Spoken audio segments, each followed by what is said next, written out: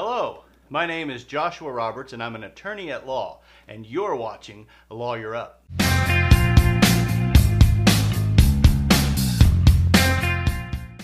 In the next series of episodes, we're going to be talking about DWIs, driving while intoxicated. In this episode, we're going to talk about what a DWI is. What does DWI stand for, and what's the elements of a crime? In the next episode, we'll move to the law enforcement investigation of the DWI. That'll take us out to the roadside, and we'll talk about field sobriety tests. We're going to talk about breathalyzer tests, and we're going to answer that age-old question, should you blow or should you not? In the third episode, we're going to talk about what to expect when you're going through the criminal court system dealing with a DWI charge. And finally, we're going to deal with an administrative DWI, and that's how you get your license back. How do you deal with the DMV after a DWI charge? If you learned something while you're watching these episodes, hit that like button. If you have something to say, comment below.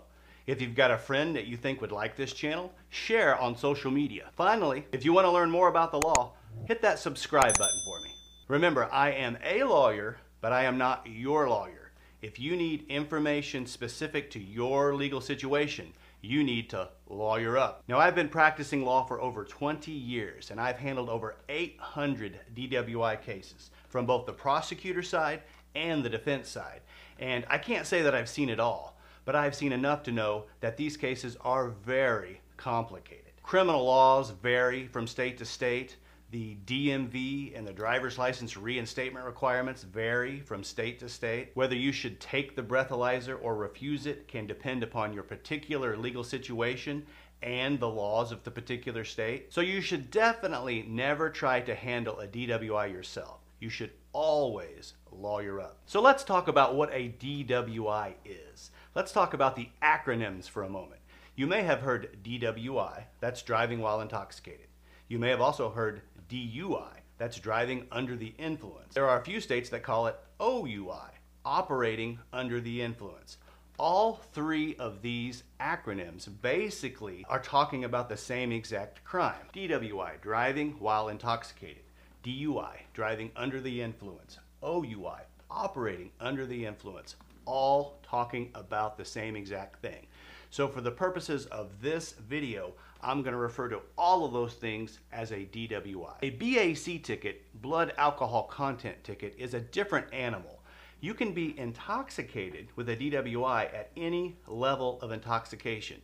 A BAC ticket is referring to somebody who may not get a ticket for a DWI, but they are driving with a blood alcohol content in excess of 0.08, and that's the legal limit in all 50 states. Now, you don't see many BAC tickets anymore. They were more popular about 25 years ago. Over the last 20 years, the legislature has blurred the lines and blurred the difference between a DWI and a BAC ticket. 25 years ago, a BAC was a lesser offense, and so a lot of criminal defense lawyers would try to get a DWI amended down to a BAC.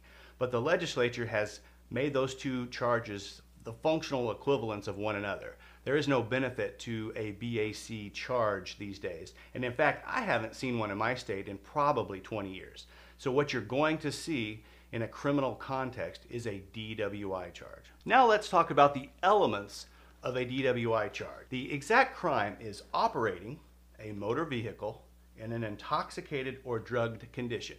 And it sounds very, very simple.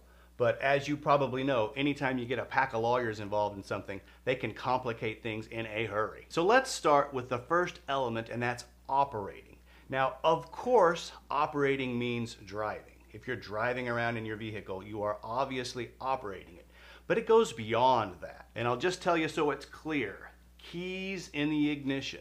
That is operating a motor vehicle. And I'll say it again because it's important. Keys in the ignition. I've handled several cases over the years which can illustrate why this is significant. And I call these the convenience store cases. In these cases, my clients were out either at a bar or at a party or doing something late at night. They started driving home and they realized that they had had too much to drink. They should not be driving. So the first thing that comes to mind and the first thing they see is about the only thing that's open that time of night, a convenience store. So they pull into the parking lot And in one case, a client of mine decided to go in and get a cup of coffee to help sober her up. Now, as we all know, drinking a cup of coffee or caffeine does not lower your blood alcohol content level, so it technically doesn't sober you up. However, if you're drowsy, drinking a cup of coffee can increase your alertness. It just doesn't do anything with your blood alcohol content levels. In that instance, she went back to her car, which was running, and she was sitting there drinking a cup of coffee. In another situation, I had a client pull into the convenience store, and it was January. It was very cold, and it was the middle of the night. So he decided he was going to crawl in the back seat of his vehicle and sleep it off. He decided he would sleep for a couple of hours and then basically wake up and drive home. He left his car running because it was freezing outside. And in a third scenario, I had a client who was at a party when a fight broke out. He decided he did not want to be there when the cops were called, so he hopped in his car and started driving home. On the way home, he realized he had had too much to drink, so he pulled into a convenience store parking lot, shut his vehicle off, left the keys in the ignition, and called a friend to come and pick him up. In all three of these instances, a police officer showed up at the convenience store. And that's not uncommon. Late at night, they're about the only things open. And so if a police officer gets a break, they'll go in there and get themselves a cup of coffee. Well, in all three instances, the police officer was wanting to check on the well-being of my clients. Two of the three of them for obvious reasons. In the one case, they've got a client that's sleeping in the back seat of their car while their car is running. And in another case, we have a client of mine that, while he was waiting on his ride, had completely passed out, sitting in his car with it shut off. So of course the officer taps on the window, wakes him up or talks to him and says, "Hey, are you okay? What's going on here?" And immediately the officer can smell the overwhelming aroma of intoxicants. He knows they've been drinking, and at the end of the encounter, all three of those get DWIs. Why? Because operating means keys in the ignition. If you have your keys in the ignition, you are operating your motor vehicle. Now, some states require that the vehicle actually be turned on, but in most states, you can be sitting behind the wheel or even in the back seat of your car. Your car can be completely off. But if the keys are in the ignition, you are operating that motor vehicle for the purposes of a DWI charge. I've even seen a situation of domestic violence where 911 was called and the female went out into the parking lot. It was at an apartment complex. She gets in her vehicle. She starts it because it's at night. It's cold. She locks herself in there. And ultimately, when the police arrived to deal with the domestic abuse charge, she got a ticket for operating a motor vehicle under the influence. Kind of hard to believe, but technically it was a violation of the law. I didn't handle the case, but I read about it, where three guys were out with a vehicle that wasn't even operational. It wasn't running at all. And they started pushing it. And they pushed it up a little hill and it started coasting down.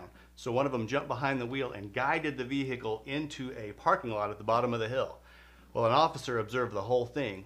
They considered that operating a motor vehicle, and the guy got a ticket for DWI because he was intoxicated. So remember, if you're ever in that situation, you need to take your keys out of the ignition. Now, what I haven't seen yet is these push-button cars, how the courts will interpret if you're just sitting in your vehicle, you don't have your car on, keys can't be in the ignition because they don't go in the ignition. And it will be interesting to see how courts deal with that type of a scenario. The next element is that you're operating a motor vehicle. And obviously that applies to a car, it applies to a truck, it applies to a motorcycle, but it can also apply to other motorized vehicles. An ATV is an obvious example. I've had several cases of DWI with an ATV involved. And I've had more than one of those clients tell me that they thought it was silly, that drinking and driving a four-wheeler doesn't make any sense.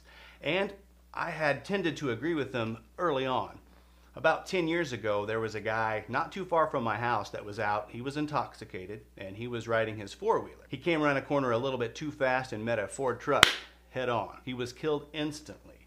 So when people say it's silly, and they can't harm anybody by drinking and driving on a four-wheeler, I tell them, you can. You can harm yourself. And we need to remember that DWI laws are meant to protect not only the community at large, but also the individual who's operating the motor vehicle, because every life is important. Now, the motor vehicle scenario kind of begs the question, does that apply to any motorized vehicle?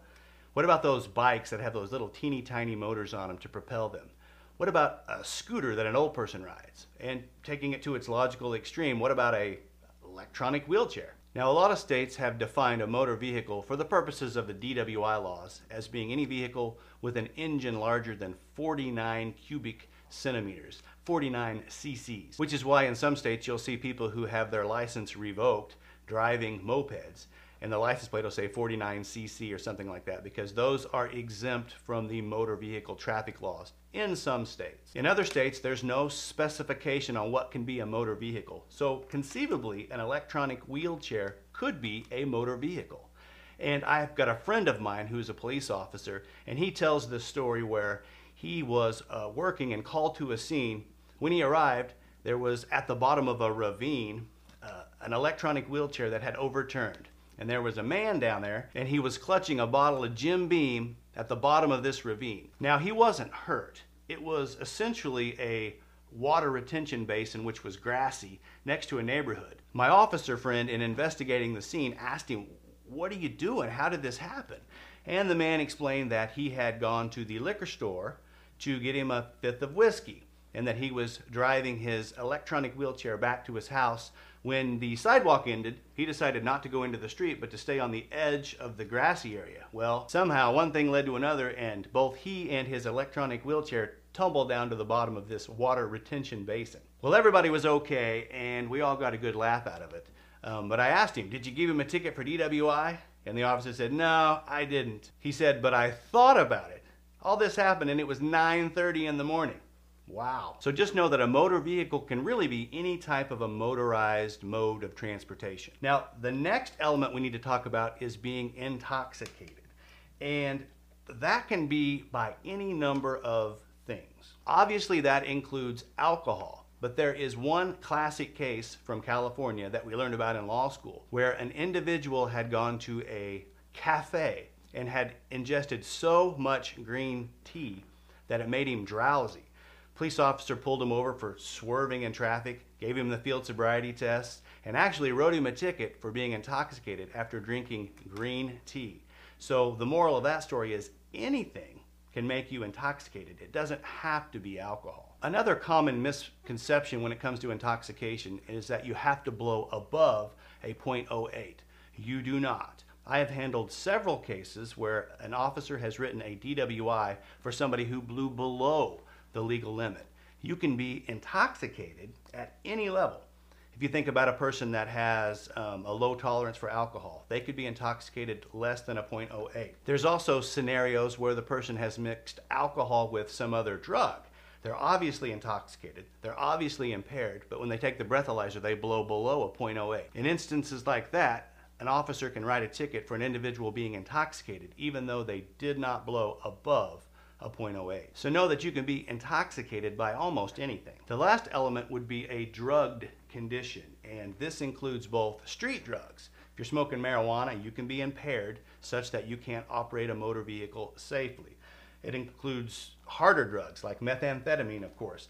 It includes prescription drugs. I've had clients tell me, "Well, I can't get a DWI for taking Xanax. It was prescribed by my doctor."